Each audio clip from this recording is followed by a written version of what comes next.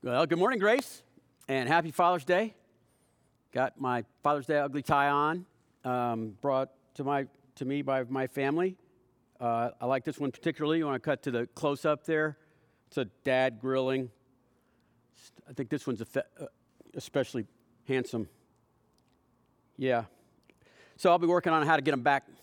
Tell you about more about that later on. Hey, I want to give you an update on regathering plans.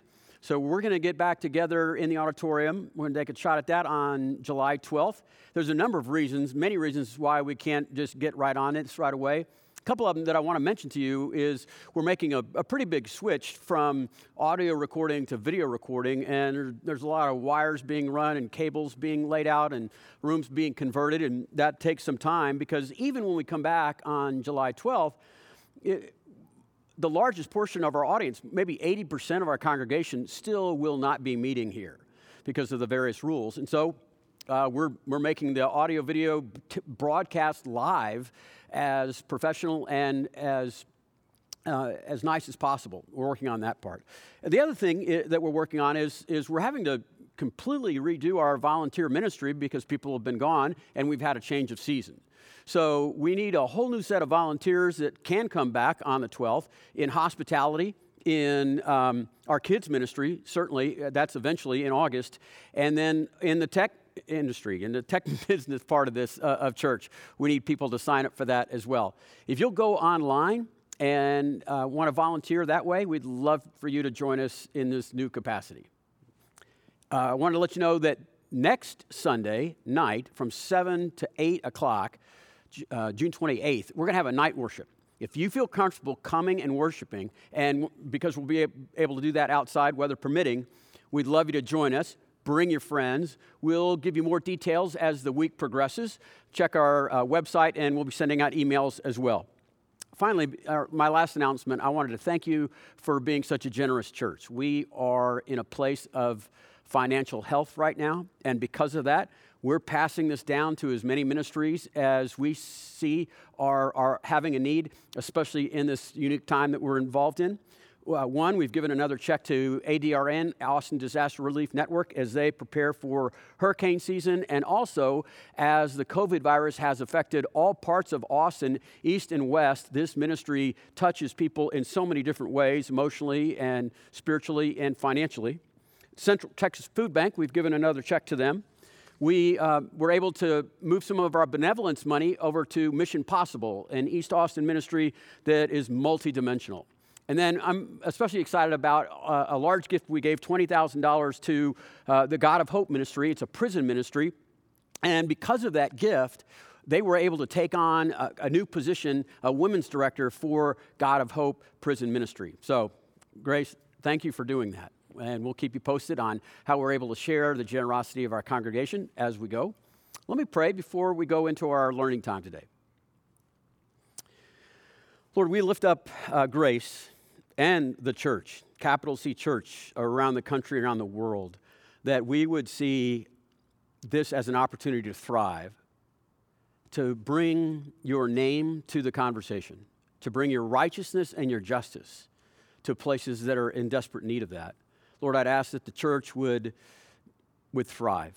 The church would thrive, that Grace, where we've believed for 50 years, every believer's a minister, that we would look for and hear your voice in places of ministry.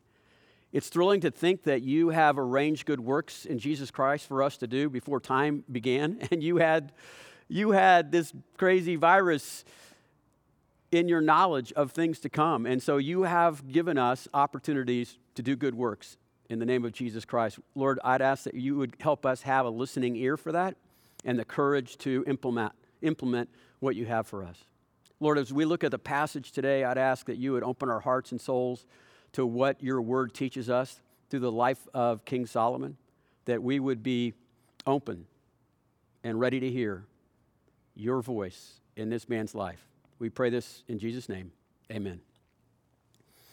Well, today we're going to look at lessons to learn from an exemplary life. As a matter of fact, this man is the poster boy for lessons learned. There's no person that you can learn more lessons from than King Solomon, maybe with the exception of Jesus, but you don't learn bad lessons from Jesus, but you'll learn bad lessons from Solomon.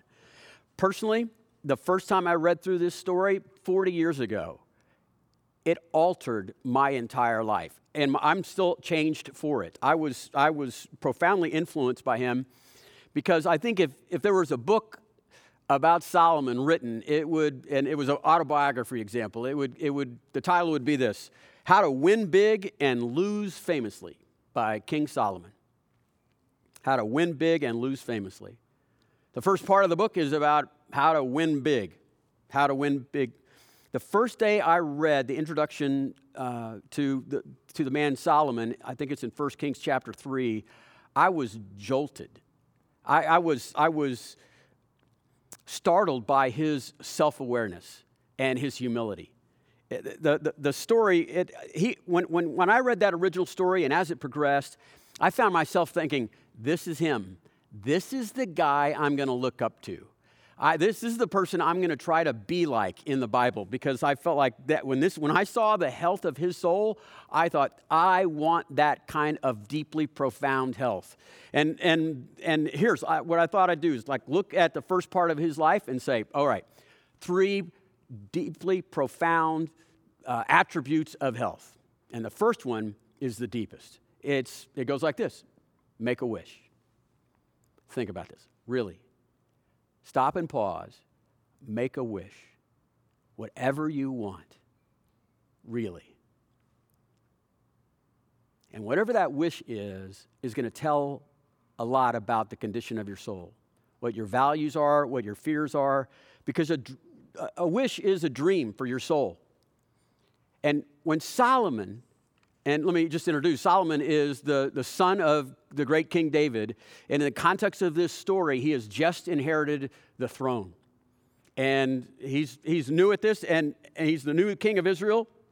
And then he has a vision with Yahweh himself. And this introduces the first attribute of a healthy soul. Solomon knows how to wish.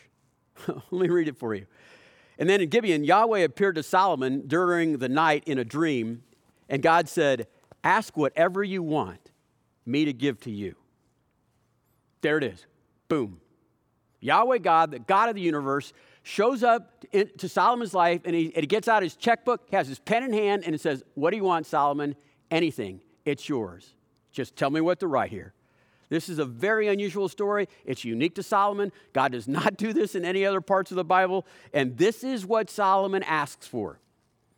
7 through 9. Now, Yahweh, my God, you have made your servant king in a place of my father David. But I am only a child. He's 20 to 25 years old. I do not know how to carry out my duties. Your servant is here among the people that you have chosen, a great people, too numerous to count or number. So, here it is.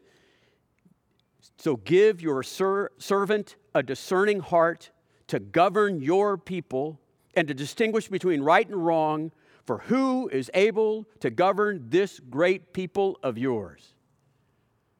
Look at this prayer.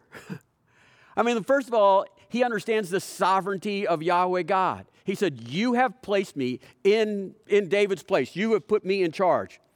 Second, he has this amazing self-evaluation of himself. He understands it's accurate and it's humble. He says, I am just a child, and I am unable to do what this job requires of me. And then third, what I love is the personal pronouns in this. These are your people. These are your great people. How am I to govern them? He doesn't say, my people. He doesn't say, it's like, this is my kingdom. This is my company. This is my house. He understands that God has delegated his authority, and it's just on loan. It's just been given to Solomon as a gift, and Solomon is going to give back to God in how he expresses that authority. It's amazing.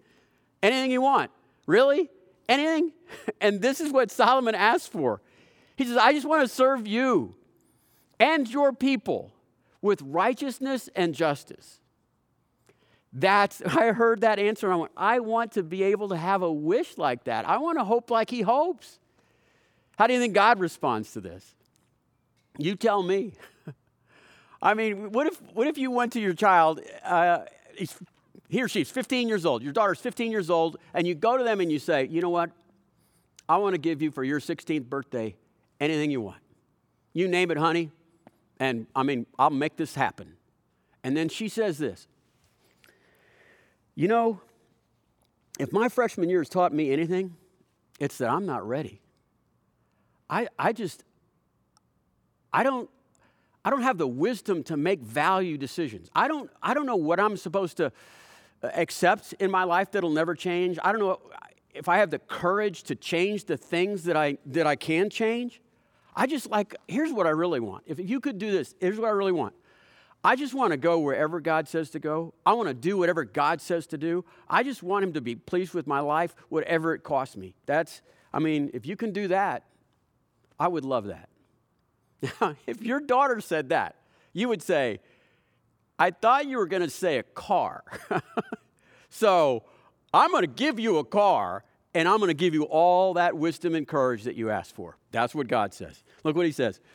And then the Lord was pleased that Solomon had asked for this. And so God said to him, since you have asked for this, and not for a long life or wealth for yourself, you've not asked for the death of your enemies, but for discernment and administering justice, I will do what you have asked, and I will give you wise and discerning heart, so that there will never have been anyone like you, nor will there ever be. Moreover, here's this. I will give you what you've not asked for, both riches and honor, so that in your lifetime you will have no equal among kings. And if you walk in my ways and obey the statutes and the commandments as David your father did, then I'll give you a long life. And then Solomon awoke and he realized he was in a dream. That's a great wish. That's a sign of a healthy heart. That's someone to look up to.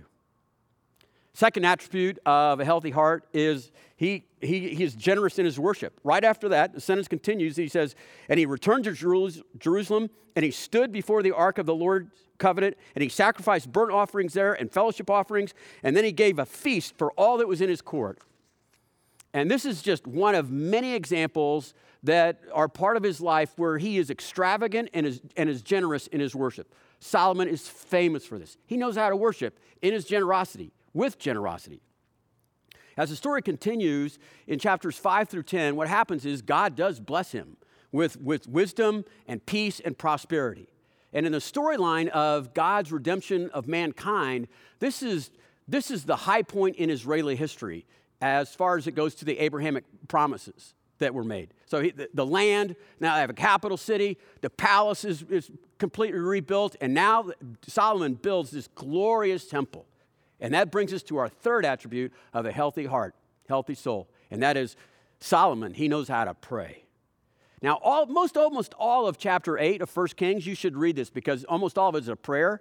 And there's so much to be said here. But what I love about this particular prayer that I want to draw attention to is he has such a heart for God. He just knows God. And so he's praying these things because he knows this is on God's heart. And one of the things that's on God's heart is the nations. God wants all the nations to know him. That's been the plan all along. And so, watch how he prays for this in 41 through 43, those verses. And as for the foreigner who does not belong to your people Israel, but have come to you from a distant land because of your name, for they will hear your great name, and they're going to hear about your mighty hand and your outreached arm. And when they come and they pray towards this temple that we're dedicating today, then they will hear from heaven, your dwelling place, and that all the peoples of the earth may know your name and fear you, as do your own people Israel. And you may know that this house that I built bears your name. Solomon wants everyone to know about the name and the power and the promises and the love of Yahweh God. And he builds that temple and he says, I want this temple to be like a lighthouse for the entire world, for all the people. Boom. There's a healthy soul. He knows how to wish, right? He knows how to worship and he knows how to pray. And that's why I really looked up to him. Here's a summary of his life in chapter 10. It ends like this. Of this part of his life. He says, so King Solomon became greater than all the kings of earth in riches and in wisdom, and all the earth was seeking the presence of Solomon to hear his wisdom which God had put in his heart. Man, there you go. And that's why my life was changed when I read about Solomon. And then I kept reading. I kept reading, and I was shocked, and I became fearful, because the second part of his life is not like how to win big, but it's also how to lose famously. And what I was shocked about was how far he fell. And why I became fearful in reading about the other part of his life was I thought, if this can happen to Solomon, this can happen to anyone. And in my walk with God over the years, I have looked up to many men and many women that have fallen and ways that Solomon fell, and honestly, I don't look up much anymore. And what's interesting about the fall of Solomon here is, and the people in my life that I've looked up to, they crashed on different lanes, but it was the same superhighway. And the highway is pride goes before fall. They might have expressed it in different ways, but it was always pride, just like it was in Solomon's life. All Solomon had to do is just remember the words of Moses in Deuteronomy. You know, remember the theme of Deuteronomy was Yahweh is your loving Father. And you should be inspired by that love and just obey him. Just obey his commandments.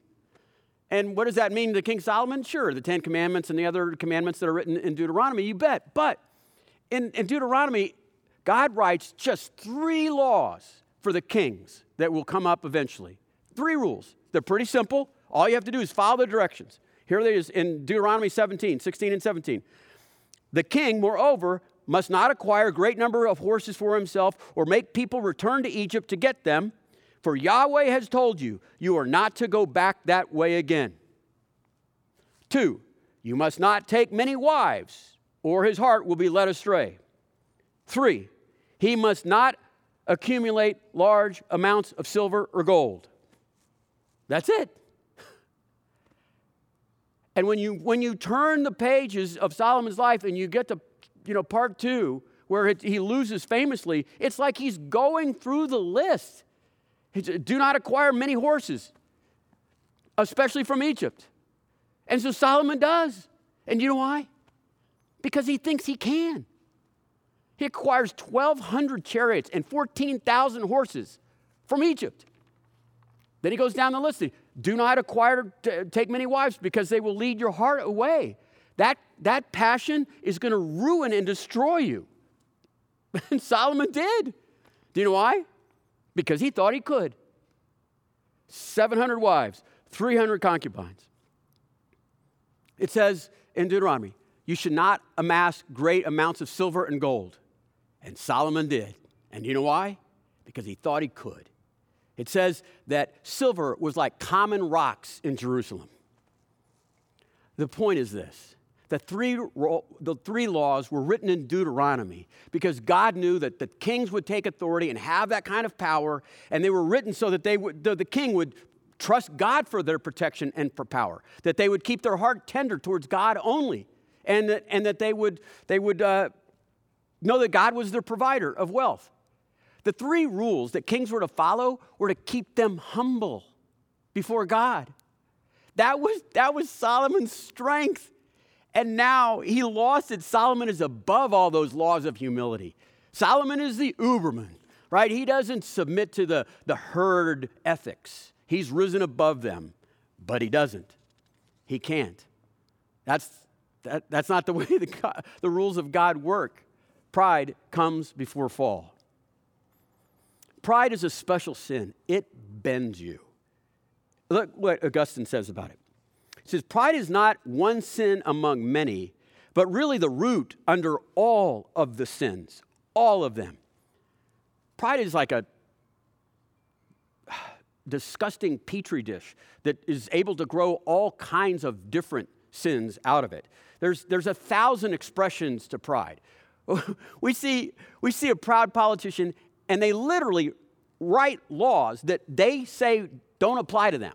They write it into the laws. We get furious, we vote him out of office, and we vote for the guy who says, I would never do that. And then he takes office, and then he writes a law that says he doesn't have to apply to that law. Is he just a liar?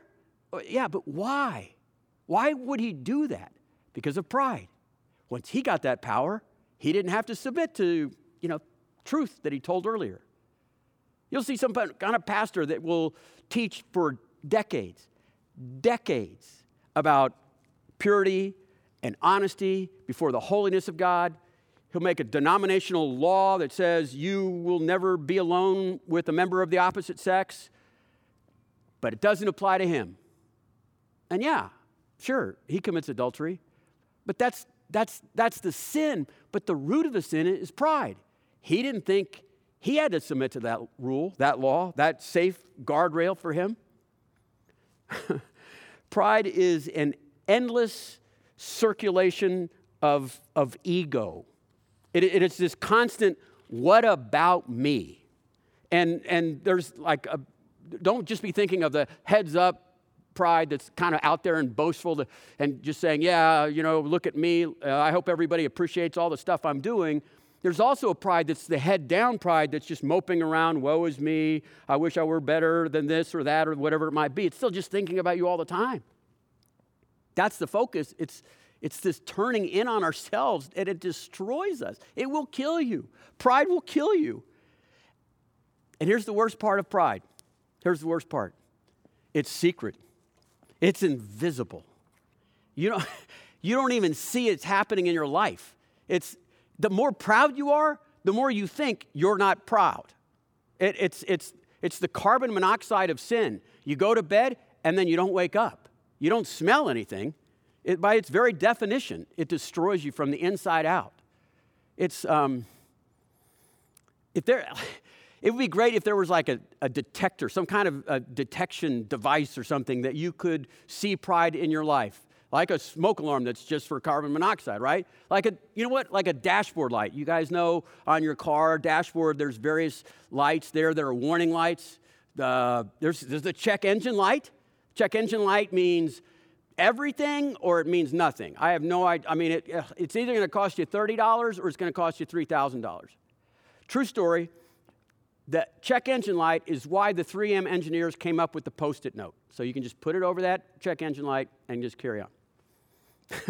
Here's another dashboard light. It's low gas. It's a gasoline indicator, and that means quick, get the car home so Dad will have to fill up the car when he's on the way to work tomorrow. That's what that means. This is the oil light. This is either low oil pressure or low oil levels, and that means your car is having a heart attack right now. Pull over. Stop.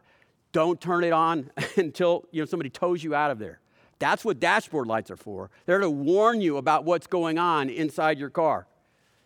The reason I bring that up is Jonathan Edwards, the famous American scholar and pastor, wrote an essay called An Essay on Pride. And he gives 5 little dashboard lights and say, look, if any of these are on, it means you've got a pride issue. I'm going to go over 5 of those for the sake of time, and I thought they were very insightful. The first one is fault finding. Pride has the ability to lessen the evils in your life. You look at your own frailties and you go, they're not that bad. And then it also pride gives you the ability to look at other people and see their frailties exaggerated. You see their faults, magnified. Edwards puts it this way. The eminently humble Christian is supposed to have so much to do at home and see so much evil in his own life that he's not apt to be very busy with other people, with other people's hearts. Yeah, but if you're proud, you turn that whole thing around. Second attribute that he talks about, or dashboard light that he talks about, is when your reputation is above reality.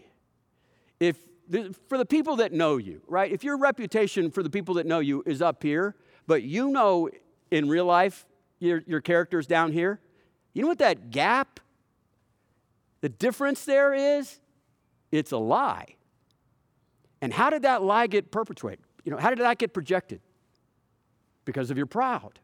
You're proud, and so you project an image that makes your reputation look here when your reality you know is down here. And so what happens is, it's kind of interesting, that you fight sins that you're involved in that would harm your reputation. We don't want to bring that down, but sins that you can get away with that no one would know about, you know what?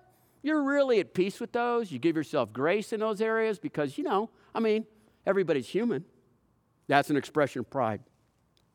Defensiveness is an expression of pride because you're usually self-justifying whenever you're getting threatened, whenever your ego is getting threatened. And that keeps you from ever growing as a human being, as a soul, but certainly as a Christian. This self-justification and being defensive, like in a relationship, when things get rough and you're going back and forth, you can either be humble, learn from that, and have maybe a deepening relationship because of your growth, or pride steps in and says, you know what, justify this, shut it down, and move on and find another friend. Happens at work a lot. You have conflict at work, you can be humble, you can learn from that, grow, develop, or pride steps in, justifies, and then says, yeah, let's just move on, we'll find somewhere else to work. It was his fault, it was their fault, it was circumstances' fault, but it was not my fault. This defensiveness is one of the lights that go on the soul's dashboard. Desperate for attention. There's a great one. That one's a big light up. It is hungry to be noticed in some way. Remember some of you aren't old enough, but in high school, Cheap Trick had a song. I might have been their only hit. Here's the lyrics. I want you to want me. I need you to need me. I'd love you to love you. Love me. It's all about me. I want you to need me. I want you to like me. I want you to love me. And I thought it was a really cheap trick for Cheap Trick to have me singing that song all these years about how proud I am. Just saying. Last is neglecting others. Neglecting others. Every form of prejudice has its root in pride. Prejudice means prejudge. And when you prejudge someone, it's based on your pride saying, I should be with that person or I don't need to be with that person, based on their wealth level or their race or their intelligence or their level of attractiveness, whatever that might be. Those were 5 of the 7 dashboard lights that Jonathan Edwards brought up, showing that there's something wrong under the hood in your soul. I used to work in an auto parts store. It's funny, what you lay people call dashboard lights or warning lights, in the industry, by mechanics and the guys working at the auto parts store, they're called idiot lights. Yeah, they're called idiot lights because you're supposed to know the health of your car by the way it sounds, the way it smells. You should be able to feel it in the gas pedal or the brake pedal. But you know what? If you need a light to go on, good for you. So they call it an idiot light. I think if the Bible were to call these warning signs something, if Solomon were to come in here, he'd say, yeah, these are idiot lights. Because pride always leads to ruin. You can crash in any lane you want. There's a lot to choose from. It's all the same superhighway. And the superhighway is pride. Woe is me. I just have this terrible marriage. And I keep giving and giving to other people.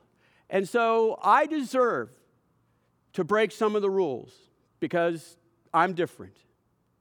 Or, it could be like, look at all the ministry that I'm involved in. Look at all the lives that have been changed. And there's nothing quite like what I'm doing or how much that I'm doing. And because of all of that, the rules, not all of them apply to me. Right? Different lanes, same highway. Here's the thing to fear about pride and the nature of man. Here's what you need to fear about pride and the nature of man in the life of Solomon. And that is how far you can fall. If you were to just read the introduction to the life of Solomon and then the conclusion in the life of Solomon, the gap between those things are they're unfathomable. They're unimaginable. If you could not make this up. The introduction of Solomon is, he gets a visitation from Yahweh God that says, how can I help you? And it ends. Solomon's life ends with him sitting, holding the hands of one of his wives in a temple of cultic worship, and it's an expensive cult to be part of. As a matter of fact, the tuition for this is to sacrifice your only child. Your children, your babies, are sacrificed to this detestable god of the Amalekites, Moloch. And Solomon's there, participating in this. And outside the temple, there's a giant plaque carved in stone that says, "We're grateful to King Solomon for providing the wealth to build this temple." How does that happen?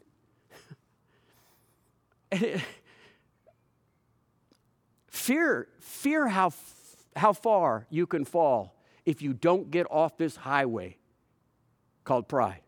I've met with men and women, and they've said things like, "Oh, this is bottom. I mean, I cannot believe I would be living out of my car."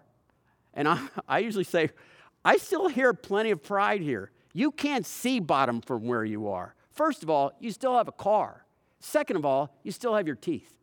And in 6 months, when you're near bottom, all your teeth will be rotted out of your head. You've got a long way to go to bottom. So I suggest you turn around now, but I can still hear the pride because you say, "I can't believe I could be here living out of my car." There it is again. I fear this storyline. Because he was someone I looked up to. And like so many other people I looked up to, I thought, if it could happen to them, it can happen to me. And Solomon's lesson to us would be this: humility is the way of wisdom. It is the way of godliness. It is the way of obedience. And I don't have to make this up, because he did write a book about himself and his life, and it's called Ecclesiastes. And the last chapter begins with this sentence: "Remember your Creator in the days of your youth." And the last two sentences say this: "Now when all's been said and all's been heard, this is the conclusion of life. Fear God and obey all of his commandments, because that is the whole duty of man." And here's why: because God will bring every deed into judgment, even though it's invisible, whether it's good or evil. Solomon would love to rewrite his life and just have that first part: how to win big. And if he were here today, he would tell you, you've got to fear that highway, because pride always runs to ruin. It always leads to failure. It always self-destructs. So be humble. Be humble like Christ. That's the lesson of Solomon's life. Would you join me in a word of prayer? And I'm going to pray the prayer that Paul prayed about humility, for grace, for me, and for you. If there's any encouragement in being united in Christ, if there's anything that's comfortable, that's found in his love, if there's any common sharing in the Spirit, if there's tenderness and compassion in your life, then, and in the life of Jesus Christ, then let my joy be complete, so that all the church would be like-minded in the same love and being in the same spirit and having one mind. And that the members of the church, they do nothing out of selfish ambition or vain conceit, but rather in humility, they'd value others above themselves, humble, not looking out for our own interests, but each other, looking out for each other's interests. And in our relationships with one another, Lord, I'd ask that we'd have the same mind of Jesus Christ had. Jesus Christ, being in the very nature of God, God himself, did not consider equality with God as something to be used to his own advantage, but rather he humbled himself. Yahweh, the God of humility, made himself nothing, and taking on the very nature of a servant, becoming like a man, the very nature of man, and being in the appearance of man, he humbled himself even more, becoming obedient to death, not just any death, but death on a cross.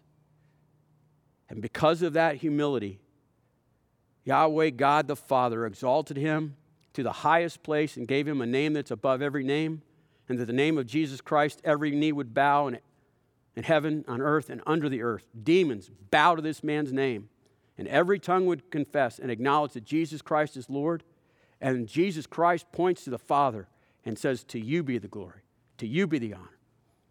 Lord, that we could be like that. Lord, I'd ask that you would touch our spirits deeply today, and you would expose this invisible sin that sneaks around in our lives and convinces us that we're not proud. I'd ask that your Spirit would call that out, that we would find ways to seek reconciliation, to apologize, to take responsibility, to serve others. I'd ask that you would surface prejudice in our lives so that your Spirit would sear that, kill that, extinguish this petri dish of evil as it expresses itself in many different sins. Lord, give us an awareness to how our sins lead back to this root of pride. Humble us. Make us like Jesus in all of life. Make us humble. We pray this in Jesus' name. Amen. Thanks for joining us here at Grace on Father's Day. We'll see you again next week.